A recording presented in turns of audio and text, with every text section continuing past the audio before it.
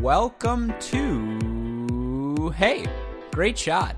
This is the Great Shot Podcast brought to you by Cracked Racquets. My name is Alex Gruskin. So much going on at Cracked Racquets right now. We just finished recapping Daniil Medvedev's first Masters 1000 title. People who have listened to our podcast know I'm a huge Medvedev fan, so it was fun to watch that run, analyze the bigger picture things we can take away from that. Of course, Madison Keys as well gets her title in Cincinnati. U.S. Open qualies this week. Andy Murray makes his return in Winston-Salem. So as always, the tennis world never leaves us a shortage of topics to talk about. But in the spirit of the U.S. Open coming to us, in the spirit of getting you listeners prepared for the year's final Grand Slam, we're going to talk U.S. Open preview today. And in order to do that, I had to bring on this guest. You know his work as the co-editor of Tennis with an Accent, tennisaccent.com, the author of the book Novak Djokovic, Making the Rough Places Plain, and of course, as I like to call him, the king of the wee tweets, Matt Zemek. Hey, great shot, and welcome back to the podcast.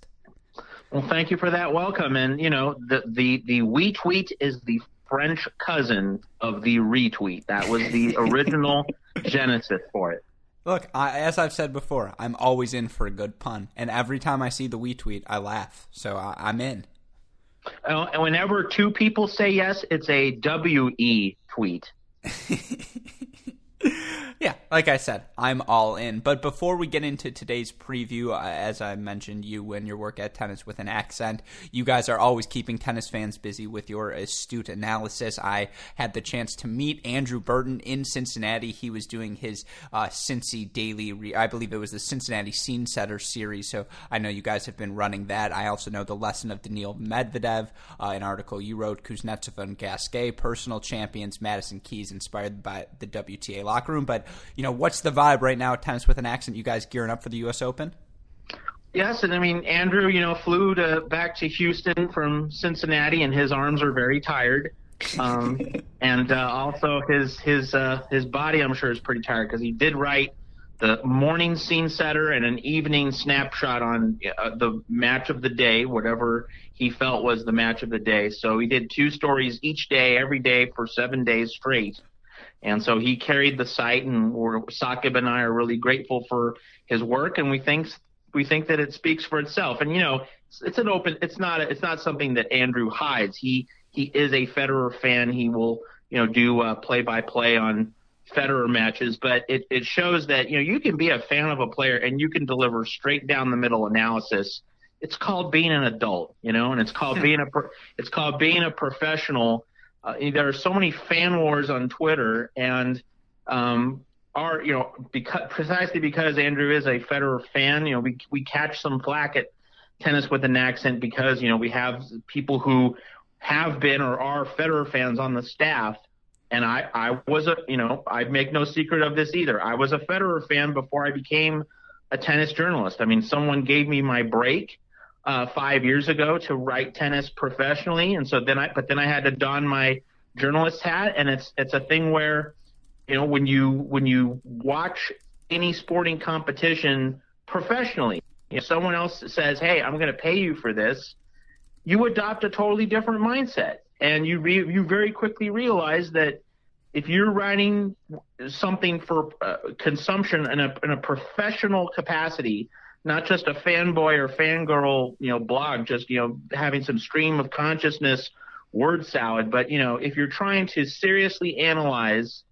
a sporting event for a mass audience and give what is presented as serious adult analysis, you just have to watch a match with a different mentality. You have to watch it as an adult. You have to watch it as a professional. You have to watch it with journalistic principles in mind. And if you're serious about the work, and if you're serious about, in this case, tennis, you'll give it to people straight. And Andrew Burton gave it to people straight. He always gives it to people straight. And so that's what Sakib and I love about Andrew. We're really thankful for all that he did in Cincinnati. And I hope that you enjoyed meeting him and were able to exchange a few words of wisdom. Look, Andrew Burton is a guy who looks like he was writing 2 articles a day. I mean, he's a workhorse. You can just see his love for the game, his passion. He's there, 8 to 8. Some journalists cut out early. Others, like Andrew, are there for the, from point 1 to the last point of the day. And yeah, you talk about bias. Of course, we all have our bias. I think you say this on Twitter before, but every person goes into an event with a bias.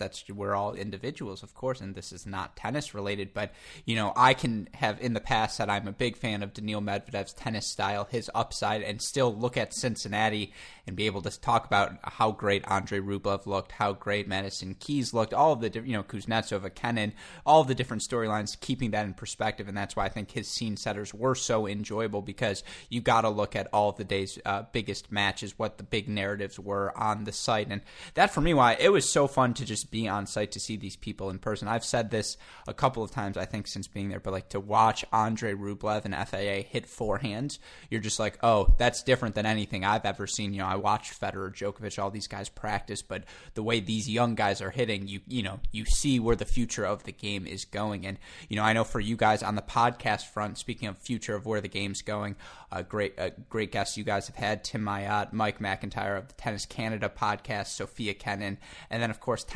Karen from Tennis Panorama, and that sort of leads us into the U.S. Open. And just quick plug for this podcast, I know you guys talked about the ups and downs of the U.S. Open experience, what fans should be looking for. Can you talk a little bit about that preview? Yeah, well, so Karen Pestana, Tennis News TPN on Twitter, editor and founder of the tennis site Tennis Panorama News. She just talked to Sakib for a good half hour about just the things you need to keep in mind if you're not used to the U.S. Open and being at the Billie Jean King USTA National Tennis Center. Sunscreen, wear white, breathable clothing, hydrate a lot, wear soft, cushiony shoes for moving around the grounds, take lots of breaks, stay in the shade as much as possible, and handling the Labor Day weekend, which is absolutely nutty. So the Friday through the Monday is absolutely intense. Grounds are absolutely packed, lots of huge crowds. So you're going to get even hotter. In addition to the weather, just the fact that a lot of bodies are crowding together, and also the walkways are going to be crowded. It's going to be hell. You need to have a plan well in advance, mapping out the matches that you want to see, making sure that the logistics are good, making sure that you also don't wear yourself out too much, that you build in breaks, you build in times to get at least some rest, or some, when your mind can be off for at least a little bit. If you plan a very heavy itinerary with few breaks, you need to probably stay in one spot as opposed to running all around the grounds. Just all those things in terms of balancing what you want to see with your need for rest, your need for hydration, your need for nourishment, your need for sun protection. And really, especially in relationship to last year with the suffocating humidity, making sure that you and your friends don't pass out, don't have, a health alarm so that your day gets, derailed.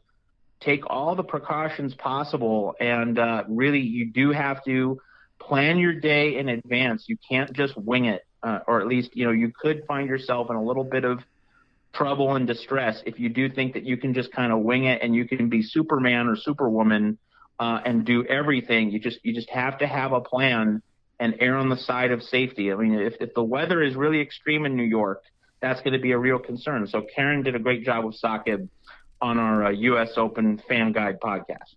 No, I absolutely agree. Those are, qualifying's free, so get your advice in now. Go check those early rounds out. I do want to add 2 things to that. Public service announcements. Bring baby wipes. You're going to be touching a lot of handles. So is everyone else. You're going to be, you don't want to bring those diseases with you. Wipe those hands off. Be sanitized. Hand sanitizer works as well. And part 2 of public service, please, deodorant, some sort of spray. I start to smell when I sweat I shits like a chazer when I'm in Cincinnati. So I know that New York heat is going to be anything if not worse. Just a little stick under the arms. It's good for everyone. The fans sitting around you will appreciate it as you're wandering from court to court. You're not going to get any looming eyes. So keep that in mind. But enough of a preview. All of that being said, we want to talk a little U.S. Open today, and I asked you as preparation for this, for our exercise, we're going to be doing this on both the men's and women's singles sides on the Great Shot podcast front.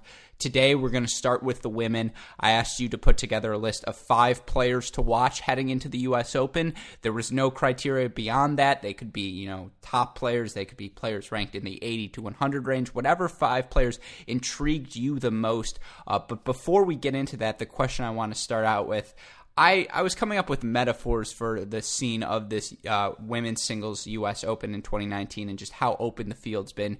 You mentioned this stat before, 12 different women in the 12 semifinal spots in the Grand Slams thus far this year. The comparison I came up with, it's really the Hunger Games right now. All of these players are putting up their best 2 weeks and nominating themselves as tribute, and maybe Bianca Andreescu is Katniss Everdeen because she's been the girl on fire whenever she seems to play these big events, but it's just a wide-open dog-eat-dog competition. It is, and if you were to ask me, Matt, will one of the 12 major semifinalists make a second major semifinal, or are we going to have 16 different major semifinalists this year, which would be truly remarkable?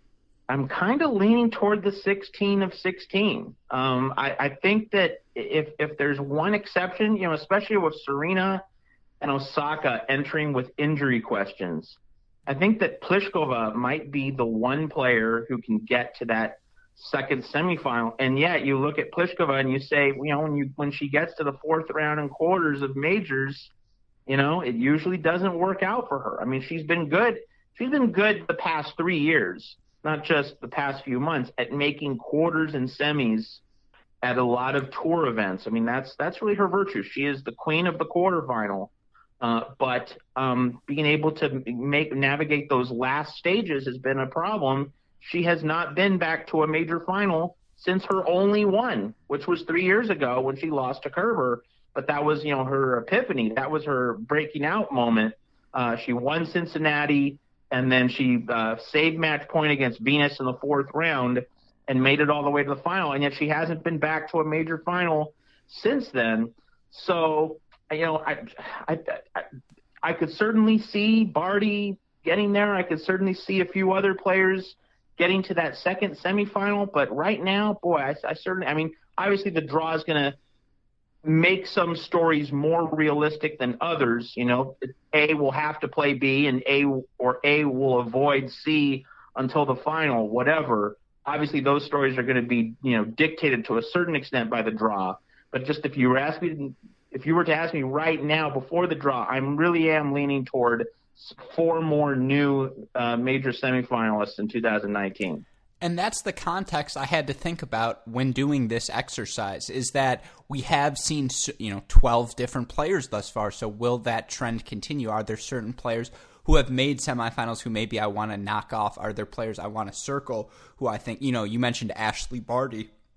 Across all the surfaces, quarterfinals of the Australian Open, she wins, I believe, Miami. She obviously won the French Open, had success on the grass, so she's been as good as any player on the WTA Tour, and yet she loses her first match of the year in Toronto. She plays an incredibly weird tournament, goes down, I think, 2 first sets, or maybe 3 first sets in back-to-back matches before ultimately losing in that, I believe, semifinal to Kuznetsova. So you're not really sure about her form. Yeah, you mentioned Osaka, you mentioned Serena, and that's what I had to think about, is who are the players who maybe don't have that much match wear on their body, or who have started to play better tennis of late, that I thought, that I wanted to talk about, that I think fans should be aware of as they're watching this U.S. Open. And so with that being said, just so our listeners know, I did cheat. It's my show. I get to cheat. So I have 7 players, but I'm hoping there will be a little bit of overlap. And with that in mind, Matt, the first player you want to talk about heading into the 2019 U.S. Open? Sofia Kenin. Really? So I feel like that was an obvious one, so I made stuff for her, but I have other names in mind. But yes, I think that is a name a lot of players have, a lot of fans, a lot of media members have circled. Give the reasons why you're watching her. Well, if you remember how Aryna Sabalenka came on strong in the second half of the 2018 season. I mean, who is the closest approximation in 2019? To me, it's Kenin. It's not Bianca Andreescu, because Andreescu had her breakout at Indian Wells. So it's not as though what Andreescu did in Toronto was entirely new. She had already done it in Indian Wells. It was still, phenomenal and amazing that she did what she did in Toronto after the 4 months away from the tour. Nevertheless, these past 2 weeks for Kenin were a statement that, she's coming for everybody, and she doesn't have, she won a fair amount of matches in the first half of the season, but she wasn't making the finals of Premier Mandatories or the semifinals of majors. If you were to ask me, who's going to be there's almost certain to be another first-time major semifinalist, not in 2019, but overall. For first career major semifinalist, there's at least going to be one, if not two. And to me, Kenin is as solid a pick as I could give in that regard. So she just is very much at the head of the list. And the fact that, remember that she played Andreescu in Acapulco in February. And it's amazing to be here on the eve of the U.S. Open and realize just how resonant and important that match was. And to bring Sabalenka into this discussion one more time, the match of the 2018 Women's Open, the controversy was Serena Osaka, but the best match was Osaka-Sabalenka in the fourth round. It was the only match in which Osaka lost a set. And after that match, I thought this, and I'm sure plenty of other people thought this around the tennis community globally, and that is, man, wouldn't it be something if Osaka and Sabalenka became the next great WTA rivalry over the next 10 years? And here we are on the eve of the U.S. Open, and if anything, the rivalry which has replaced it, or the possible rivalry, I should say, which has replaced Osaka-Sabalenka as, give me this over the next 10 years, it's Andreescu and Kenin. So that is a big reason why Kenin rockets to the top of the list, that she is such a compelling figure, and it seems that bigger and better things are ahead of her. I agree with a lot of what you said. Why I think she may even have a stronger case to do well at this year's U.S. Open than Sabalenka did going into last year's is, as you mentioned, she had success at the beginning of the year. You talked about that Acapulco final she made in the run-up to that. She beats Garcia, Jabeur, Flipkins, Cornet, Schmidlova. Not the craziest result. Sorry, that was her title in Hobart. In the run to Acapulco, she beats Pedersen, Bolter, Azarenka, Andreescu. And as you mentioned, that Andreescu-Kenin rivalry does seem to be flourishing. And then you look at her run since Wimbledon. She may have been the best player on the WTA circuit in terms of results. Since that point, she lost a first round, or she beat Jennifer Brady, loses in the round of 16 to Lauren Davis at the City Open, but then she goes to Toronto, makes the semifinals, beats C, Barty, Yastremska, Svitolina before losing to Andreescu. In Cincy, she beats gorgeous Bias, Svitolina, Osaka before losing to Keys. She has been that good this season. And then the other thing I was looking at as I came up with these lists, how these players have done on the hard courts in 2019. You look at the losses she's had. She lost to Halep in 3 sets on hard court. She lost to Barty on a hard court. She lost to Svitolina in 3 sets on a hard court. She lost to Andreescu twice. She lost to Keys at Cincy. We all saw how well Madison Keys was playing.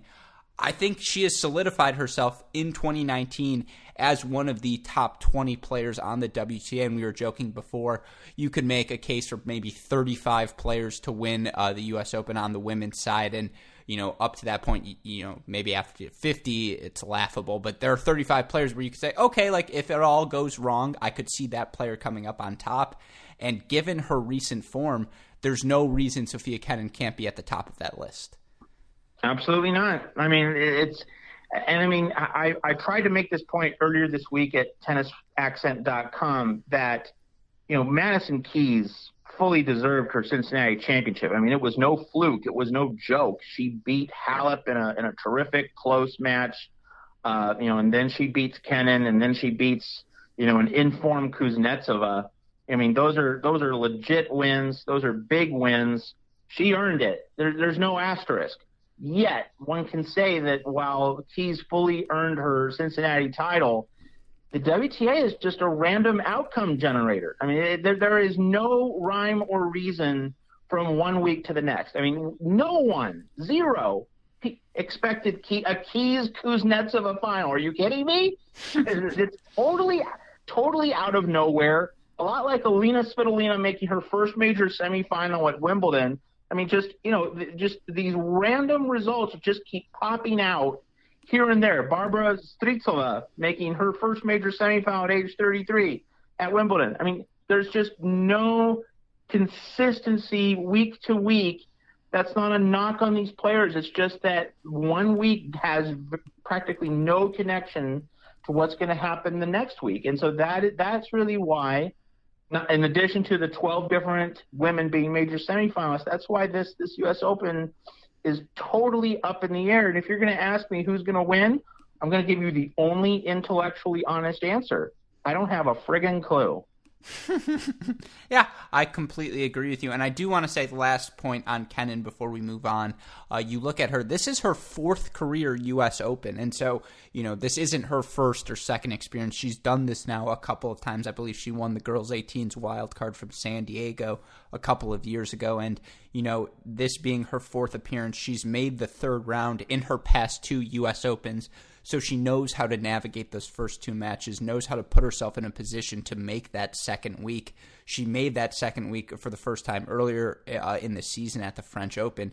You can't deny she's a sleeper. She's someone in the draw you need to be fearful of. And given that she'll be seeded, it's really going to be interesting to see whose part of the draw she gets placed in. But with that in mind, I'm going to change gears with my next player. I'm going to go with someone who, isn't on the top of people's lists in terms of most plausible to win this year's U.S. Open, but is someone who I think slowly but surely has gotten better and better as the season progressed. She's a young player who you and I, again, talked about as well in depth in our next-gen WTA Top 10 seasons of 2019.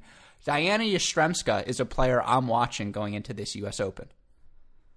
Well, that's a really good call, and the first thought that comes to mind is that when I wrote about Madison Keys earlier at tennisaccent.com, I said that she has inspired the WTA locker room. And the particular reason I made for that claim is that it's not just that Madison Keys was struggling and then she found herself. Obviously, that's a point of inspiration for a lot of tennis players on a general level. But it's more particular to Keys herself that she is a huge hitter. And huge hitters labor under the obvious burden. And it's a burden because it is so obvious. It's a voice that's hard to dismiss from your head if you are that kind of player. But a huge hitter knows that he or she has to be able to rein in the power and keep the ball in the court. So for someone such as Diana Yastremska, who tries to crush the ball at every possible opportunity, seeing Madison Keys win Cincinnati, that could be something which turns the light on for her in New York. Absolutely, and I got the chance to watch Yastremska blow Caroline Wozniacki off the court in her first-round match in Cincinnati, and you look at her results on the hard court in 2019, she made the third round of the Australian Open before losing to Serena, which, not a bad loss at all for a 19-year-old. She's won a title on the hard courts this year in Joaquin. She beat Muguruza, Linette, and Tomljanovic on her run to the title. Since Wimbledon, not the craziest results, but she beats Konta. She beats Azarenka to make the round of 16 in Toronto. As I mentioned, she beat Wozniacki before losing to Svetlana Kuznetsova in 3 sets in Cincinnati. But even more impressively, you look at who she's lost to on hard courts this year. Mukova, we talked about her before the podcast. She's looked great this year. Bencic, we know what she's been capable of. Serena, Muguruza, Gavrilova, Barty, Kenin, Kuznetsova in 3. You have to be very good to beat Diana Yastremska on a hard court because she can just, as you mentioned, she can hit you off the court. Yeah, I mean, she can take the racket out of your hand, and it was noticeable. I mean, this isn't a hard court point, but she stood up to Kenin at Wimbledon. I mean, that was a battle royale, lots of howitzers from both ends of the court, and Yastremska was the last woman standing. And if you can stand up to Sofia Kenin, who is so mentally tough, And Kenin, obviously she benefited from Osaka's injury, but let's remember that after losing the second set and before Osaka got injured, Kenin was able to reset the dial in the start of the third set. Kenin is so good at such a young age at resetting, which is something that so many players find it hard to do throughout their careers. So when you stand up to Kenin, you know that you've really achieved something. Yastremska stood up to Kenin successfully at Wimbledon. That showed me a lot about her. So, the idea that she can catch fire at the National Tennis Center wouldn't be terribly surprising at all. Getting back to this idea of the profile of a player who would make their first semifinal breakthrough, which we've seen at all of these slams, a young player who has had success at a slam. Yastremska made the fourth round of Wimbledon, as you mentioned, so she knows how to get to a second week. You look at the profiles, Vondrousova did it at the French Open. We saw Anisimova do it. Barty, relatively young, but the success she's had this year. It's the players who, in the slow build-up, have the sort of results that leave little breadcrumbs that they're capable of this. And Diana Yastremska's resume from 2019 is screaming, I have, late rounds of Grand Slams in my future. And that's why I think she's just definitely, depending on where she gets in the draw. And I think she may be seeded. She's going to be right around that 30, 31, 32 seed. So that could have really interesting implications depending on, how the seeds break out. Yes, and we have to remind ourselves that, being a top 5 WTA seed in 2019 means practically nothing in terms of predicting how deep you're going to go into a draw. I mean, at the last 2 years, a number 11 seed has been in the Wimbledon final, and Simona Halep, who was supposed to do well at Roland Garros, she won Wimbledon. Ash Barty, who was supposed to win Wimbledon, she won Roland Garros. So really pick a name out of the hat, and really do not pay much attention to the seeds. It's more about the matchups and the draw. I mean, to just spend a little bit of time on predicting the U.S. Open and relating that to Wimbledon. I mean, the one thing that was true, practically no one expected Halep to win the tournament, but even that then, with that having been said, it was true that Halep landed in the bottom half of the draw, which was better for her. I mean, there was at least a potential path for her. No one thought that she'd, ride that path all the way to the title, but it was true that she was removed from Barty and Bencic and Serena and Kerber and Stevens and Konta and Kvitova, who are all in the top half. So, when we do look at the draw, it will be worth noting where the concentration of especially formidable players is. There's going to be very likely a comparatively weaker or more wide open quarter, and from that quarter, you're likely to get your first time major semifinalist. I feel like the fact that Vondrousova made the final at the French Open is that point in a nutshell. It really just depends how everything breaks out. I completely agree with you, and that's why, again, we're not making predictions that these players are necessarily going to win the U.S. Open. We are simply saying, given their level, given where they're at in their personal narrative, these are players to watch. And with that in mind, Matt, your second player to watch heading into the U.S. Open? Bianca Andreescu. Perfect. And I'm glad you said that because I have Belinda Bencic, but I was really wrestling whether to put Bencic or Andreescu. And much like our next gen pod, I feel like top 10 seasons, I feel like we can link these two together sort of to start. Make the reason for Andreescu. Make the case. Well, it's very simply that when when her body hasn't broken down, she has won the last 2 hard court tournaments she has played, and she has beaten, very formidable opposition. She's beaten major champions multiple times in her runs to the Indian Wells and Toronto championships. And it was ironic and also in a sense fitting that Serena Williams was her opponent in the Toronto final. Obviously the match was abbreviated by Serena's back spasms, but it was fascinating just to have the two of them there in that final, because Serena has spent 20 years doing what Bianca Andreescu did in Toronto, and that is showing that you can kick butt after long layoffs. I mean, so Andreescu showed that she could do that. Serena's been doing that for 2 decades, so that was a pretty fascinating element of that abbreviated Toronto final. So, just Andreescu, she is a tough out. She's made herself into a tough out.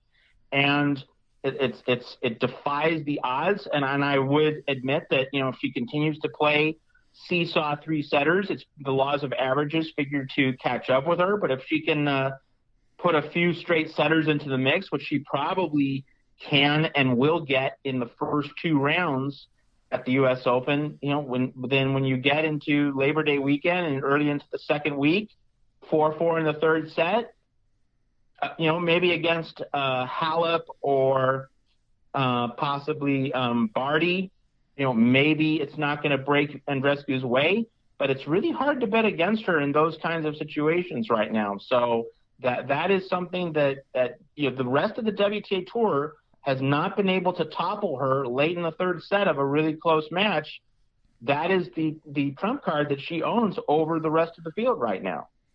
I completely agree with you. When Bianca Andreescu has played, she's won. I mean, she wins Indian Wells. She wins Toronto. You don't do that without, playing a high level of tennis, without pulling out three-set matches, and she seems to do that repeatedly. And as I mentioned with Yastremska, you look at the profile of a player who is going to make a breakthrough at the semifinal. Bianca Andreescu has never been a top 16 seed before, so she, as you mentioned, she's going to have those opportunities where the draw may favor her more so in the early rounds than it ever has. I mean, certainly it will, and so, as you mentioned, she gets to that fourth round if she's playing a seed, regardless of who it is. It's a dangerous matchup. She has been that good this year, and it's interesting why I wanted to relate her to Bencic is because you look at both of those players, the runs they've had on hard courts, as good as any individual 1 week span from any player on the WTA Tour. So you keep getting back to this, whoever plays well on a given week, they can be the champion. Well, Belinda Bencic, Bianca Andreescu have both put up cases. You mentioned for Andreescu, for Bencic, her run to the Dubai title where she beat Sabalenka, Halep, Svitolina, Kvitova in back-to-back three-set matches. She makes a final in Mallorca where she lost to Kenin, but she just has been, she made that semifinal run in Indian Wells where she lost to Kerber. She has been one of those few players who have put together one of those sort of, 2 week runs on hard courts, and you just can't say that about a lot of other players. Absolutely not. And we are left with the reality that if Bianca Andreescu does win the U.S. Open, I'm not predicting it, I'm not saying it's likely, but just if she wins, she's the best hardcourt player in the world. Period. Yeah, I know. I completely she would dethrone Osaka in that regard. Yeah, that's what I was going to say. Is the only person who probably what if Madison Keys wins? I mean, that's if she wins, then she has a claim. But you could say for Madison Keys, when she plays her best tennis big on a hard court. In fact, I mean, sorry, I didn't mean to cut you off, but that's really where I wanted to go next. That's my player to watch because, again, it's all of these qualities, right? Andreescu, Andreescu, Keys, Bencic. They have the ability to just hit their opponents off the court. They do, and Keys was on my list of 5 players to watch. She would not have been if she had quietly exited early in Cincinnati, but, she didn't exit early in Cincinnati. She didn't exit at all, or at least she didn't exit until she had won the damn thing. So, to me, this gets into a particularly interesting part of our discussion. For Kenin and Andreescu, they're going to get many bites of the apple, or at least, assuming that Andreescu's shoulder, stabilizes and she isn't battling that shoulder throughout her career. For the young players, this is all new. It's all gravy. This is house money. I mean, there's going to be some media scrutiny, but there's no really profound pressure to have to win for Kenin or Andreescu. But for Madison Keys and also for Sloane Stephens, I'm going to throw her into the mix. Oh, can I just say that's perfect because on my list, I told you I cheated. I have Sloane Stephens and Madison Keys in the same place. Yeah, pretty much. I mean, and obviously Sloane has the major and Keys doesn't, but still, the tennis clock is ticking for both of them. Sloane in particular, but really also Keys. I mean, they are in what are supposed to be their prime years. You can also include Garbiñe Muguruza on this list. Their talent has been displayed. I mean, we know how great they can be when they are at their best.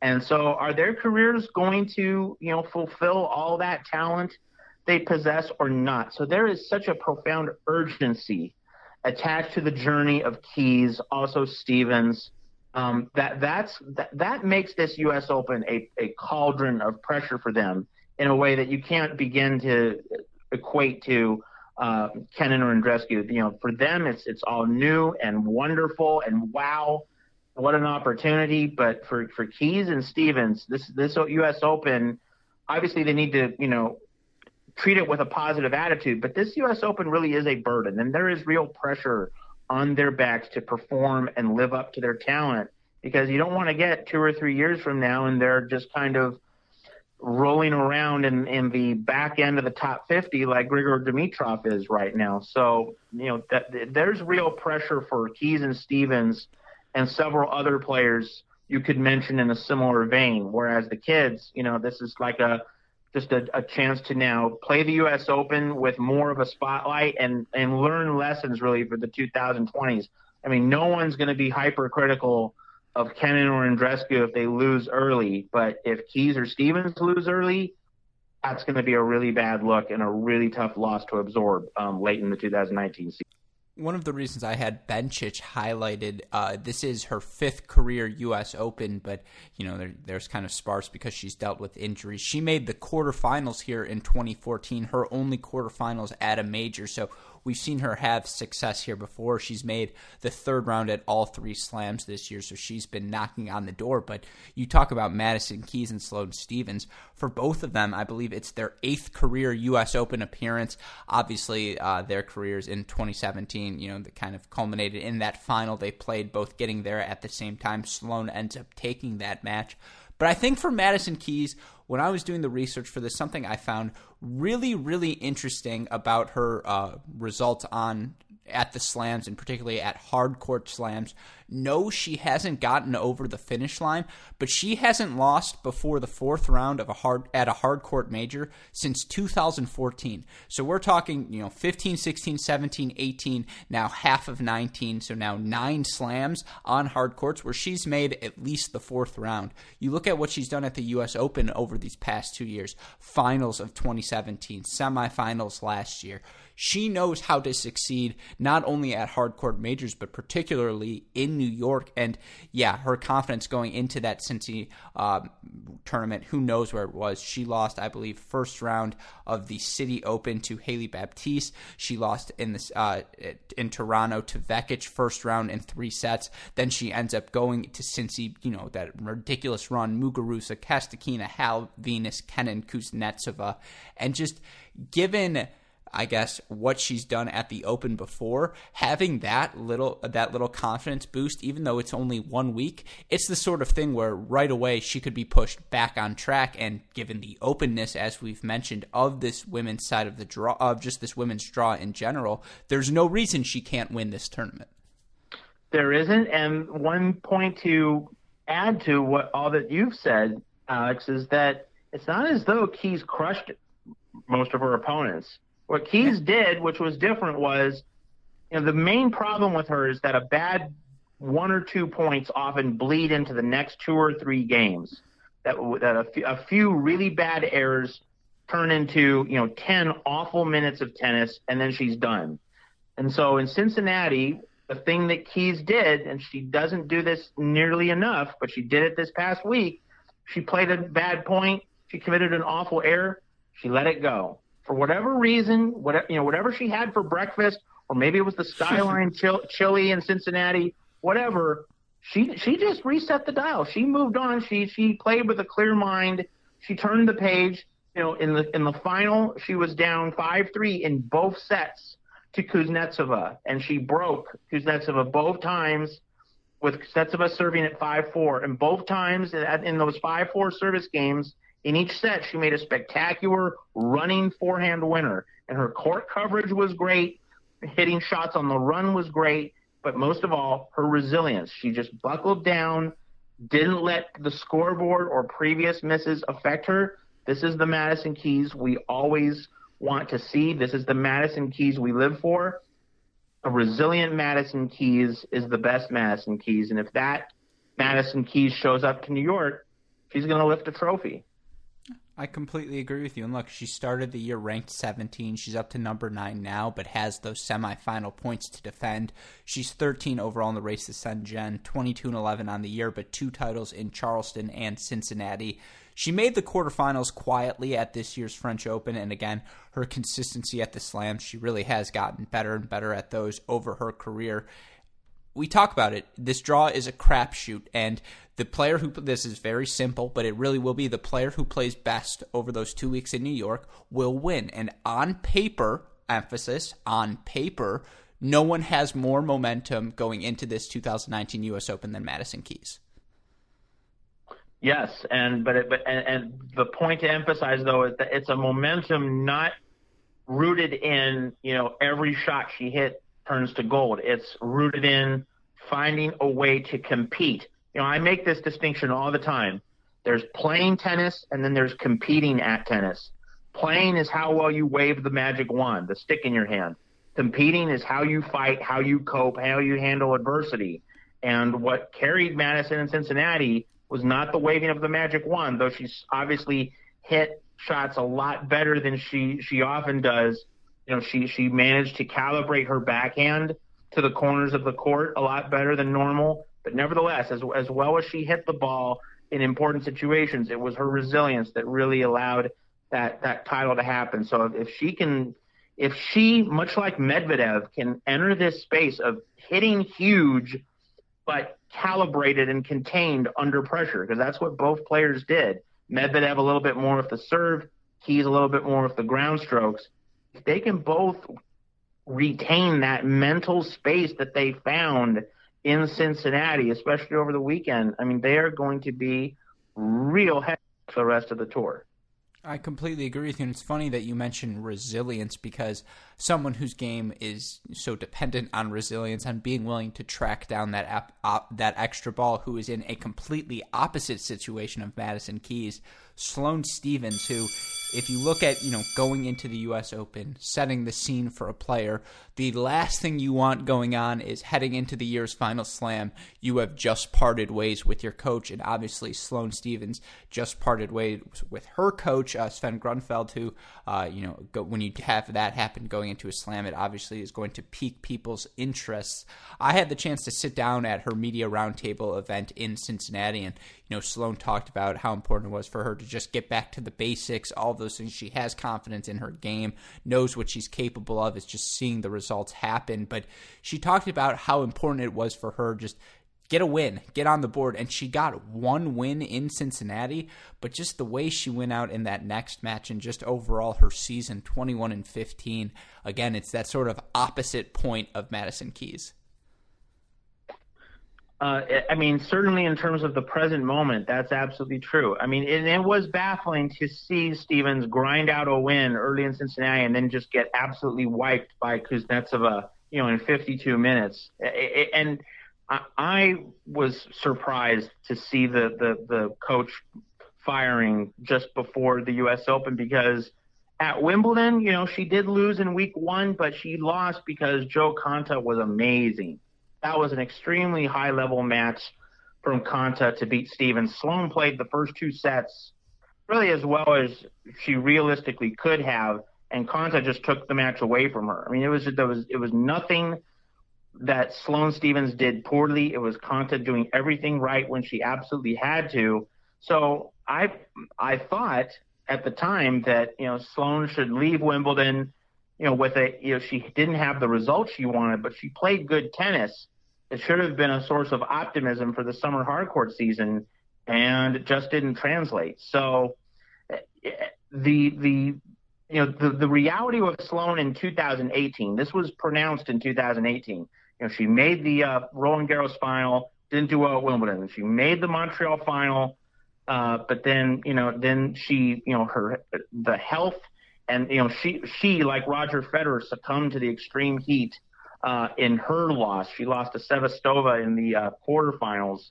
That was a real disappointment. And it seems that in many ways she hasn't been the same player since that moment. We haven't seen, the ups and downs with Sloane Stephens are obviously exasperating to her fans, but we haven't seen the really big highs this year it's been just a lot more lows and moderate results.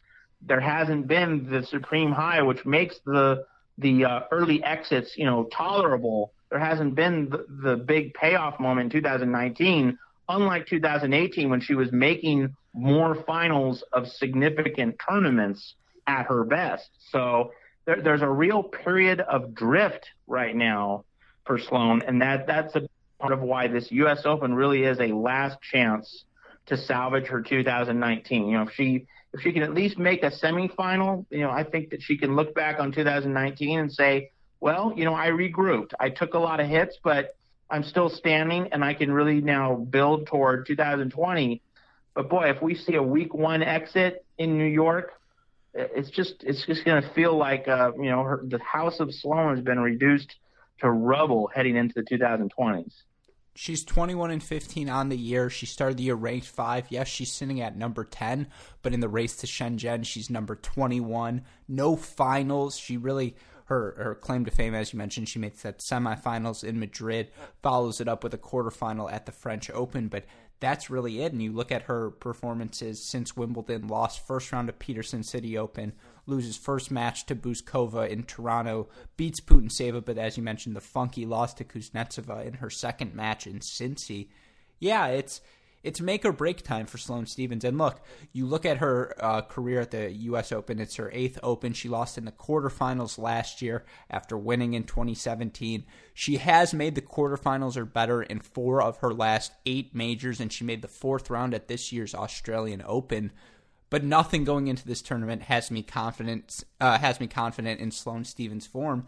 And yeah, she could win the tournament, she could lose first round. Everything's in play with her. Everything is, and that the point to remind everyone of here is that this has been a year of players winning tournaments or making finals or major semifinals out of nowhere. Strycova, at Wimbledon for sure. Also Svitolina at Wimbledon. And then Anisimova at the French, also Danielle Collins at the Australian. So, we're all bad-mouthing Sloane Stephens right now. And, so sure enough, she's probably going to win the tournament, right? Exactly. And let me say, in Cincy at the round table, she was confident as ever. She is such a presence. She always is going to maintain that public face of confidence. And I'm never going to doubt her. I agree. It's totally plausible. She's in the semifinals. It wouldn't shock me at all. Nope. Yeah. All right. I believe you have listed 4 of your players, Matt. So I think you only have one more to go. Your last player on the list. Karolina Pliskova. And really? I say that because, she took the toughest loss at Wimbledon. I mean, Serena lost to Halep in the final, but Serena still had a great tournament. But Pliskova ate the toughest loss because she was serving twice for the match against Mukova and couldn't get it done either time. And Mukova played good return games, but Pliskova did toss in an error or 2 in each of those 2 service games in which she was broken. So that was a nasty loss. Her path to a Wimbledon final was right there. I mean, she had a great draw. She had the draw that Halep had. She could have been the one, to emerge from the bottom half of the draw and play Serena in the final, and she didn't. And so it's going to be very interesting to see how the queen of the quarterfinal, assuming that she gets back to that round, how she's going to handle the latter stages of the U.S. Open, because it's really been a roadblock for her. I did mention it earlier. So, among the, so I've mentioned Keys, Stephens, Andreescu, Kenin. So 3 Americans and a Canadian.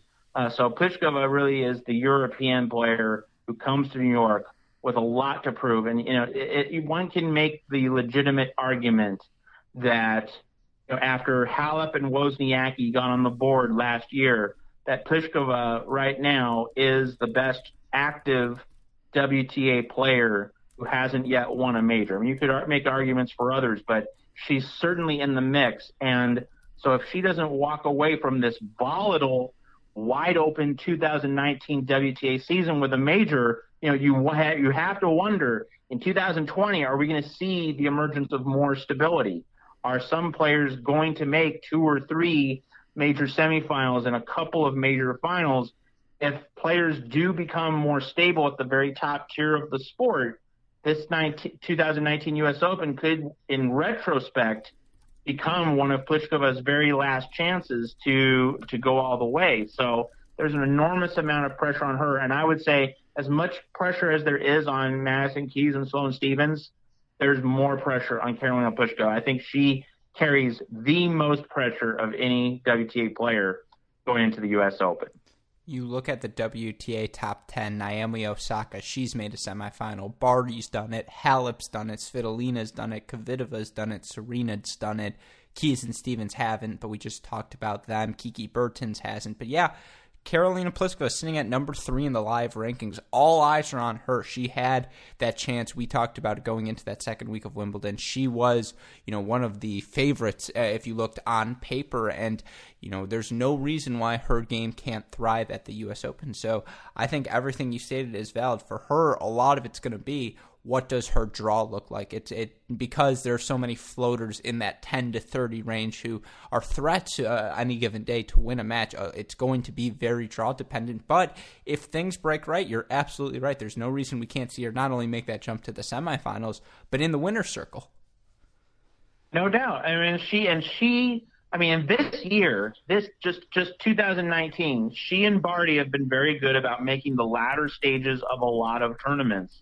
But on a larger level, with Barty kind of feeling her way through the tour in 2017, 2018, as she was getting back into the flow of things after her hiatus, to test herself at cricket. In 2017, 2018, Pliskova was good for making a lot of quarterfinals. I mean, she is one of the more comparatively consistent players on a WTA tour defined by inconsistency.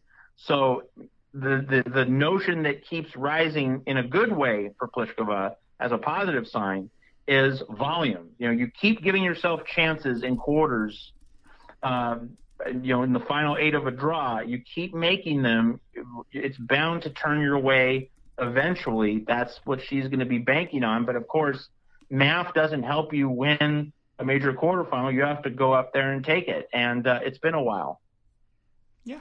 I agree with you. Again, that's why it's going to be so fun to see how this major breaks out, because there's so many players who can really make convincing cases. But for my last two, for one of them, it's more I fell in love in Cincinnati with her game. I fell in love with the idea of, again, we know someone is going to break out, make a 4th round, a quarterfinal, unexpected. A player who I circled on my list after seeing her play, Jennifer Brady, who you look at what she's done on the hard court since Wimbledon. Yeah, she lost to Kenin first round of City Open, but in Toronto she qualifies, beats Peng, beats Pui, beats Mladenovic, loses to Halep in 3 sets. In Cincy, she beats Tishman, she beats Lynette, she beats Jabeur, and then loses to C. But you look at her experience, this is her 3rd career U.S. Open. She made the 4th round there in 2017. Her 2 career Grand Slam 4th rounds have come on hard court, the other being the 2017 Australian Open. She's number 66 right now in the rankings, 54 in the race to Shenzhen, 30-19 on the year. I just think someone's going to come from that 50 to 75 range, and she's the player I've circled. That's a great choice. And I go back to Toronto, where she was down 4-love in the 3rd set to Halep, and she won the next 5 games. Now, she lost, I believe, in a tiebreaker. But, if you're down 4-0 to Simona Halep in the 3rd set and you cause Halep to sweat bullets at the very end, that gets noticed. So she's definitely competed better. She served for the first set against Shea in Cincinnati and got broken, and she lost the first set and the match. So that was still kind of a reminder of how far she has to go. But the way she fought against Halep, and the fact that she didn't throw in the towel when it would have been very easy to do so, and nobody really would have blamed her if she had, that was a moment which opened my eyes and made me stay attentive to what Jennifer Brady is doing. The idea that she could make the round of 16, that would not surprise me one bit in New York. Absolutely. And look, we at Cracked Racquets, huge proponents of college tennis as well. Jennifer Brady, a UCLA product. So anytime we can see that sort of transfer succeed, I'm all in on that. So circle that name. If, the draw breaks right, she's someone you could see third, fourth round. I agree. But my last name I wanted to go with, and I want you to know it came down to a choice, much like it did in our top 10 next-gen seasons, between players like Donna Vekic, Sabalenka, Kontaveit, not in that age bracket, but I think those are all players who, we've seen, they're in that 22 to 25 range, other than I suppose, who we've seen have success but haven't really broken out at a major or have been up and down throughout their 2019 season, and are players who, given the level we know they're capable of, could have, much like we talked about with Sloane Stephens, sort of a breakthrough week. But because we shortchanged this player on our next gen pod, because it's no longer her birthday, but she does qualify for this list, my last player, someone who I think has been in very good form since Wimbledon, Maria Sakkari, who comes into it currently ranked number 29 in the live rankings, number 19 in the race to Shenzhen, 29 and 18 overall in the year, one title in Rabat. But you look at what she's done since Wimbledon, as I mentioned. San Jose, she makes the semifinals. She beats Alexandrova, Hibby, Svitolina before losing to Zhang. She loses first round of Toronto to Risk, but in a very tight 3-set match. And then she goes to Cincy. She beats Georgie. She beats Kvitova. She beats Sabalenka in a match. I believe Sabalenka was up a set in 3-0 to make the quarterfinals before losing after being up a set on Ashley Barty. Look, they're much like on the guy's side. With all of these openings, you have to ask for the players, in that 22 to 26 range. If not now, when you're supposedly in your physical prime, when are you going to make that sort of breakthrough into a second week of a Grand Slam? And given how all of the stars are aligning for someone new to break through, that's the theme of this podcast, is the breakthrough chances are there. Maria Sakkari is a player who is right at the top of my list of someone we could see make that sort of jump in New York. I think that's a great call. She has made herself relevant on multiple surfaces this year. What she did in Rabat. I mean, she played Konta and beat her in the Rabat final, and played her closely in, I believe it was the Rome semis, either the semis or the quarters. And she has proved to be a tough out. And she was down 5-2 to Barty in the first set of their Cincinnati match, and then Sakkari won 5 straight games to take the first set 7-5. Barty did bounce back to beat her, but nevertheless, Sakkari has proven that, a lot like Sofia Kenin, she's not an easy player to put away. She makes you beat her. She doesn't really capitulate very easily, and on a WTA tour where consistency has been very elusive for players, a player with Sakkari's toughness can easily insert herself right to the forefront of the conversation. Yeah, I agree with you. And look, the case against her, she's never made a Grand Slam fourth round. She's made 6 third-round appearances, but never made that second week. She made the third round at this year's Australian Open, but lost second round last year here. A lot of her success at the bigger events, her title, or her semifinal in Rome, her quarterfinal in Charleston, both on the clay. So yeah, it would certainly be not totally, if she makes a semifinals, finals, that would be a little unexpected. But a second week here, very much in the realm of possibility. And we've gone through our list. We didn't mention 2 players. One of which, I just want to ask you about them quickly. We don't have to go into as much depth, but Coco Gauff, obviously the breakout star of Wimbledon, making a fourth round. She gets a main draw wild card into this event. What would you like to see from her, Matt? Not necessarily to legitimize the Wimbledon process, but we saw her qualify at the City Open, lose first round. Is there, what will you be looking for from Coco Gauff in New York this week? I'm going to be looking for her not getting injured, and for people to not attach too much significance to whatever result she posts. I mean, I don't want to really fuel any hype whatsoever at this point. Let her enjoy the process of playing tennis. This should be an expectation-free tournament. I mean, that the media hordes are going to be all over her.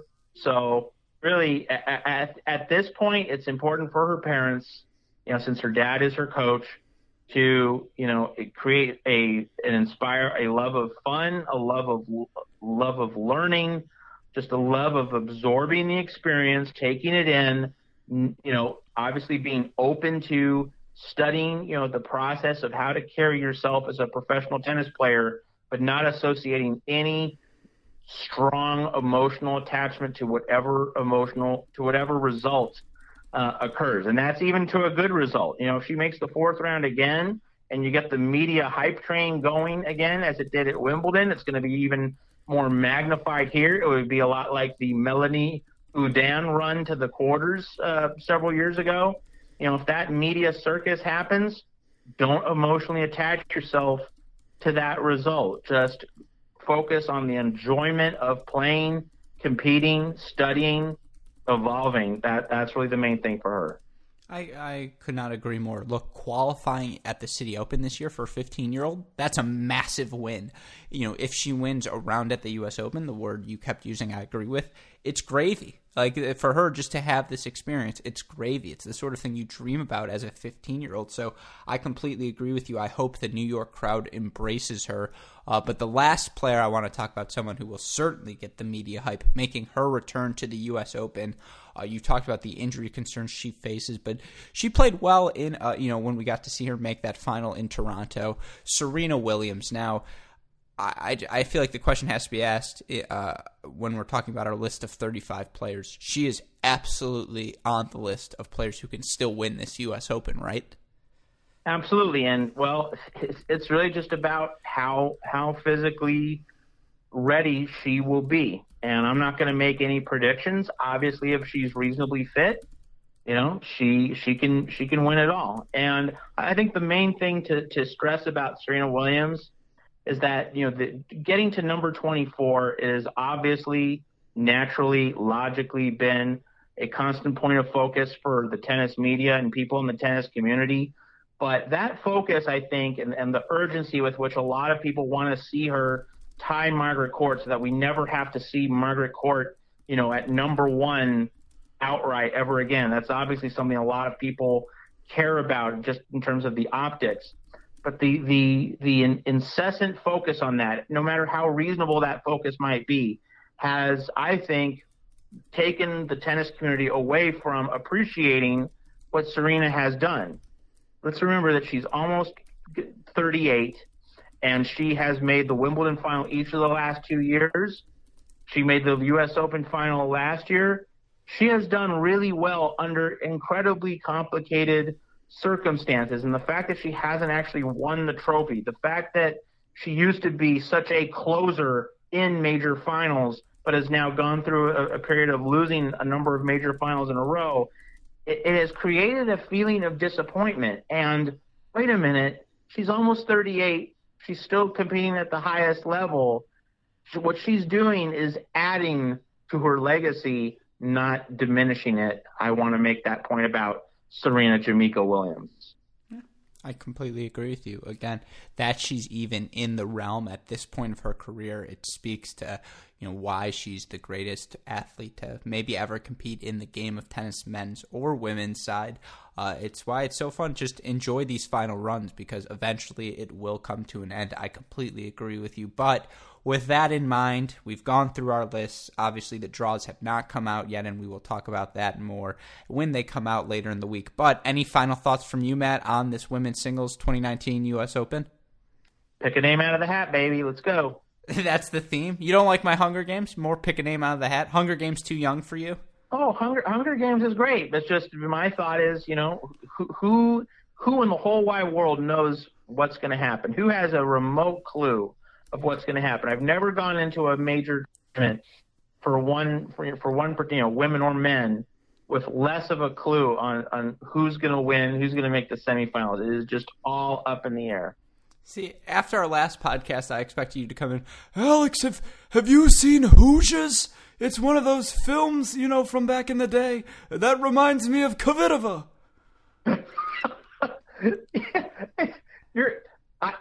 I don't have an old Jewish uncle, but you sure sounded like one. Well, let me tell you, I do have an old Jewish uncle, and that is so you imitated him really well. That's my voice. Bravo.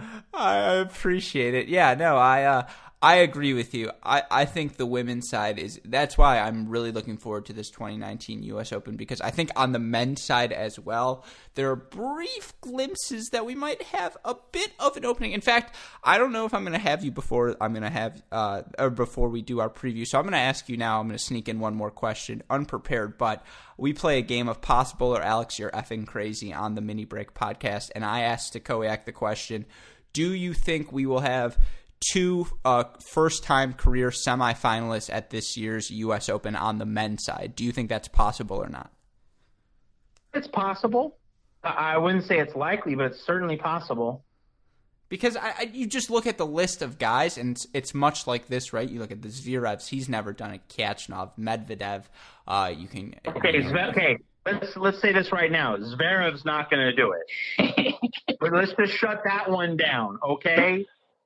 He's a lost puppy dog. He can't find his bone. He's sad. He's getting kicked around. That boy needs to get away from tennis for several months.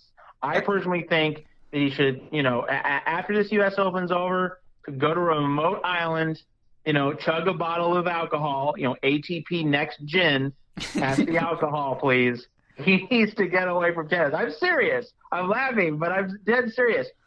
I don't see what he's learning by getting kicked around from one city to another. He is absolutely lost at sea. He needs to have a lot of fun. He also needs to get his private life, organized. I mean, I think this year was a real epiphany for him in terms of how off-court stuff can sabotage what you're trying to do on the court. He needs to get that stuff straightened out in full and spend months without swinging a tennis racket or seeing a tennis ball, on an actual court, and then come back fresh for 2020 and just hit the reset button, because he looks like a burned out player. He looks like a confused player. He looks like a player who just has no sense of direction. When that's happening, young players need to take breaks instead of just trying to keep their head down and keep working as though if they just, hit enough balls, it's all going to start happening for them. No, Zverev needs to recharge and replenish mentally. And when he does that, I think he'll be capable of great things once again. But right now, he's in absolutely no position to do anything in New York. You just talked about it. He's clearly trying to play through it. And, whether that's worked or not, 20 double faults suggest the latter. But then I'm throwing in one more bonus one. More likely to make the U.S. Open semifinals, Nick Kyrgios or Alex Zverev? No! Hell no! I mean, I'd watch it. It'd be a great. The answer to that is no! Yeah. The answer is Mo Leoni ensures that doesn't happen. Yeah, absolutely. That would be must-see TV. Neither Fourth one round. of them are going to come close to the semis. And I'm going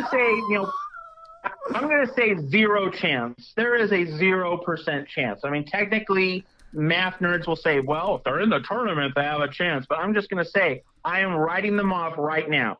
Listen to my Sharpie go over the piece of paper. That's me writing them off. There you go. See, that's one of those times when Stachowiak would say, Alex, you're f***ing crazy.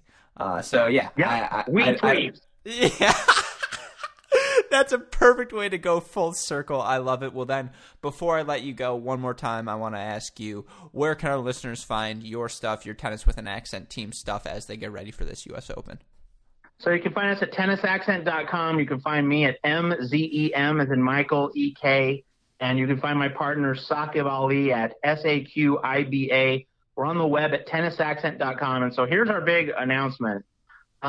We got a modest size donation from an anonymous donor, and he wants to fund some 2,000-word long read deep dive pieces. You're going to see several of these pieces from freelancers during the U.S. Open.